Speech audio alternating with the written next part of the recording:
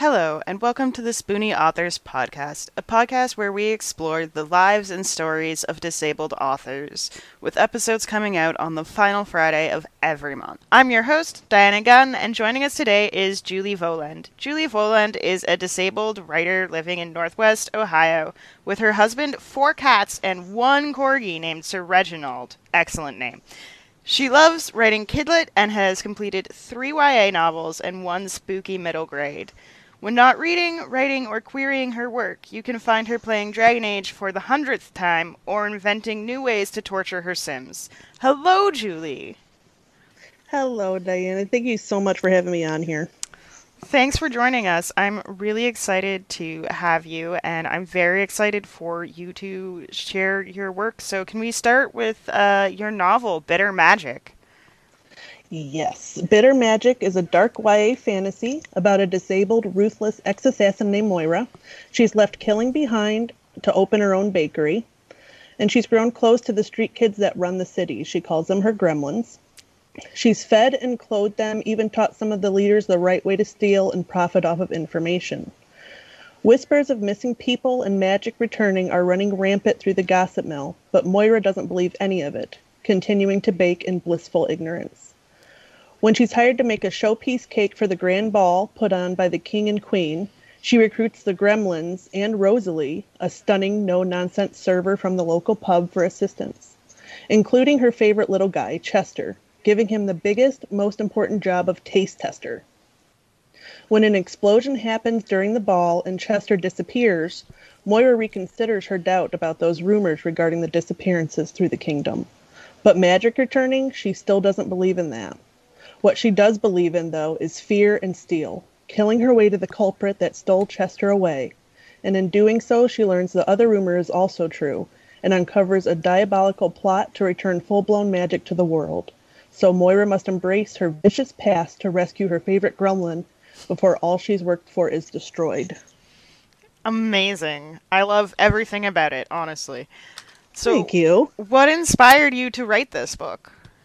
Well, I fell in love with the idea of a girl who's trained to be ruthless, but couldn't stop dreaming of cupcakes and frostings and yummy things. So I pictured her like stalking her next victim or next target, all while thinking about, ooh, that chocolate frosting might be good on that flavor cupcake. I love it. But I also didn't want the typical assassin. Like, she's trained for years since she was a kid. So I wanted that to take a toll on her body, which is something you don't typically see in these assassin stories. So, her joints are a mess. She needs wrist braces to stir the batter for all her confections. And there's definitely no magical cure either. I didn't want to see that, didn't want to write it. Yeah, that makes sense. So, what was the biggest challenge of writing this book, working with this character? It's a very unique setup you have. The biggest challenge was most like tying up all of her loose ends. She's really clever.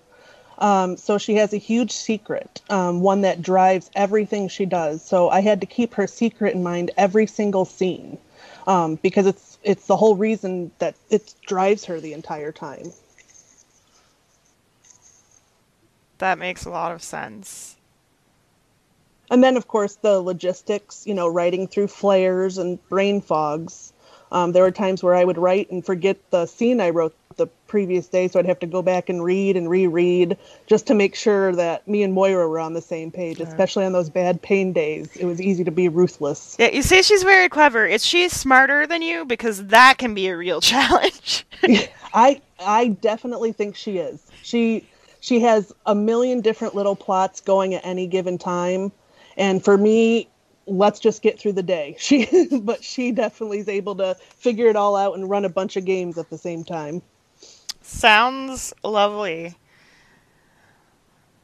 So you are in the query trenches right now. Can you talk a little I bit about what that's like and how you deal with that specifically while being disabled? Yeah, querying's rough, for everybody, no matter what.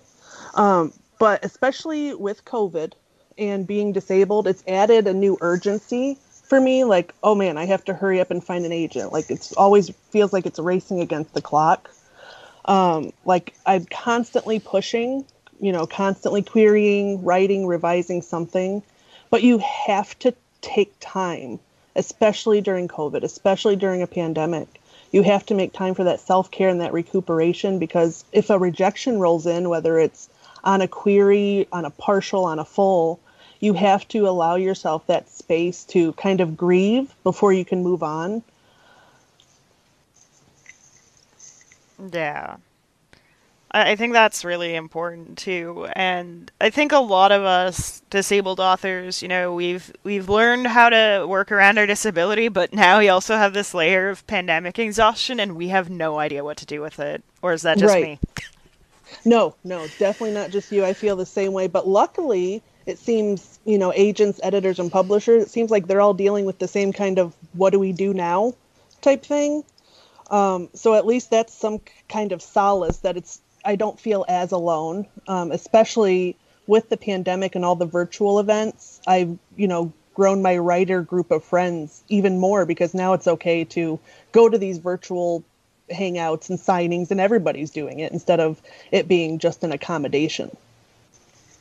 Yeah, I think that that's definitely something a lot of us are thinking about, especially now that there are vaccines and things on the horizon. Is what will things look like? How accessible will things be going forward? Will all of these accommodations that were made for abled people still be made after the pandemic? Right. Yep. I've actually just talked to somebody that suffers from migraines. That's exactly what we were talking about today is, those accommodations, even not just writing related, but even like doctor's appointments where you just have to go in and check in, where usually, it took all day to get ready and then you have to drive there. And now I can just pop online and they say, how you doing? Good. Okay. I'll refill your meds. Done. And it's 20 minutes of the day instead of 4 hours of the day. Yeah, it's so much easier in on so many levels. And I know there are people who are very eager to get back to normal, but I also know lots of people who would like to continue working from home or schooling from home or what have Right. you. Right. Yeah, for sure. And not to mention when querying, like whether you get a rejection or you get that full request, you have, your flares to worry about too. Like, your own triggers, right? So on those days where you get a full request, like for me, it's a huge adrenaline rush. So that takes a couple hours to come down from and to like pace yourself to, okay, let's get my thoughts together. Let's make sure I'm nice and calm before sending this so I don't, use the wrong name. So you have to think of a bunch of different steps instead of just click and send. It really does. You have to bring that energy level down. Your heart rate has to go back to normal before, you click send, because you will you will get ahead of yourself. And, you have to get back to stasis before you can do anything. Yeah, and an acceptance or any kind of full request, that is far more exciting than a rejection is disheartening, really. That Yes. that is like that is like, okay, pause. I might need to like go run around the block to get rid of this energy. Exciting. Exactly. And that happens. I mean, I can't run, because of heart stuff, but I feel that exact same way. And then the rejections hurt. I mean, obviously, and nobody likes rejections. They're just a fact of this. You just kind of factor that in. So when you do get one of those rejections that take you down, you have to, you know, kind of pep talk yourself. That's why it's really important to have, writer friends that understand that even if they're not, spoonies or disabled, everybody understands rejection. So building that support group is so important. Because I honestly don't know where I'd be without a few, especially a few of them, a few of my friends that are just like, don't get discouraged, keep going. You really need that in the querying trenches. You need somebody in there with you. Absolutely. You also participated in pitch contests on Twitter. Can you talk a little bit about that experience? Oh yeah, for sure. The pitch contest, writing for them is tough because you have to sum up your entire book in 280 characters. And that's including the hashtags and the actual pitch itself, whether it's PitMad or SFF Pit, whatever. So you have to kind of sum up everything.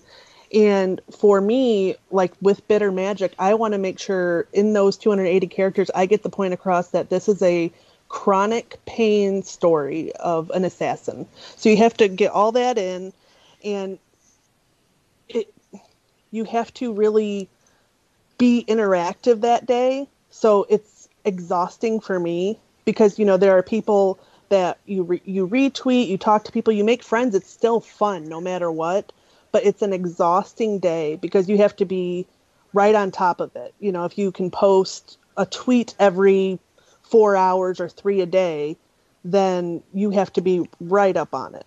And it's nice to build the community. And when you get that agent, like, oh, that is just pure adrenaline, pure bliss. You're like, oh, yes, this might be the one. And you're ready. You're ready to go. But even for me, on those days, I cannot send the requested materials that day because it takes recuperation after, being online for at least a few hours that day and just solid. So I always wait for at least a day, maybe the next morning, the next day, to send the materials just to come down and kind of calm myself down because I don't want to excite myself into a flare either. Yeah. And I think that's completely reasonable. I'm sure the editors and agents participating in these things are just as overwhelmed as you are, if not more so, by the end of the day. So I think that waiting period is probably good for everyone involved. Oh yeah, yeah. I've actually asked a couple times, hey, you liked this a couple days ago during the pitch contest. Is it okay if I send it to you next week? Most of them are. I've never heard no, absolutely not. They're always like, yeah, sure, send it on whenever you're ready. So never had a negative experience for that. Yeah, that is awesome. So, what advice would you give to other disabled writers who are, wrapping up their first novel and potentially looking at submitting to publishers and agents for the first time? Be patient. This is a game of patience. And if there's one thing that I have learned with my disability is we're always in limbo. Whether it's waiting for a diagnosis, waiting for test results, get used to that limbo because that's just another aspect of your life that you're going to be in that limbo. Don't rush it. Make sure you find that group, find that cheerleader that you can exchange first pages, first chapters with, because that's really important to have. You don't want to turn something into an agent where there's a typo on the very first page. So you want to make sure that it's polished and as perfect as you can get it before you send it out. And just make sure to have that buddy or two. Because they will come in handy for even beta reading, for venting. They're so important. And also keep sharing them, keep writing. Like don't get discouraged because, like I said earlier, rejections are a part of this. But your stories are needed. The stories from disabled points of view, they're so desperately needed. And just casual representation can do so much for somebody with your disability or with your condition. And a kid reading it, especially in Kidlit, hey, that person has POTS or that person has, scoliosis, anything like that. It's such an amazing feeling to be able to do that and to bring that to the world. So keep sharing them, even if you're discouraged. Absolutely. It's funny. The first thing you mention is patience, which obviously is a huge part of it, and also why I'm self-published. But it never occurred to me, I guess, a lot of disabled folks have actually trained really well for this because we spend all these years in limbo waiting for diagnoses. It's good practice for querying. It is. It really, and I call it my second limbo because it's, when you're getting a diagnosis, when you're going for testing, all the stuff we have to deal with literally all the time, it's just transferred over. That patience you feel, and especially if you get those venting buddies, vent to them. That's what they're for, and especially spoony ones. They're worth their weight in gold. Where would you recommend people go to find this community? Do you have any suggestions? Where did you find yours? I found mine actually on Twitter during pitch contests. There was also one recently called Writer Teen, where it's you put hashtags about what your story was. And there's constantly things like that, like find a CP, find a beta reader. But this one, you posted what your story was about, and with a couple hashtags, so then they knew what you were looking for. Were you looking for a beta reader?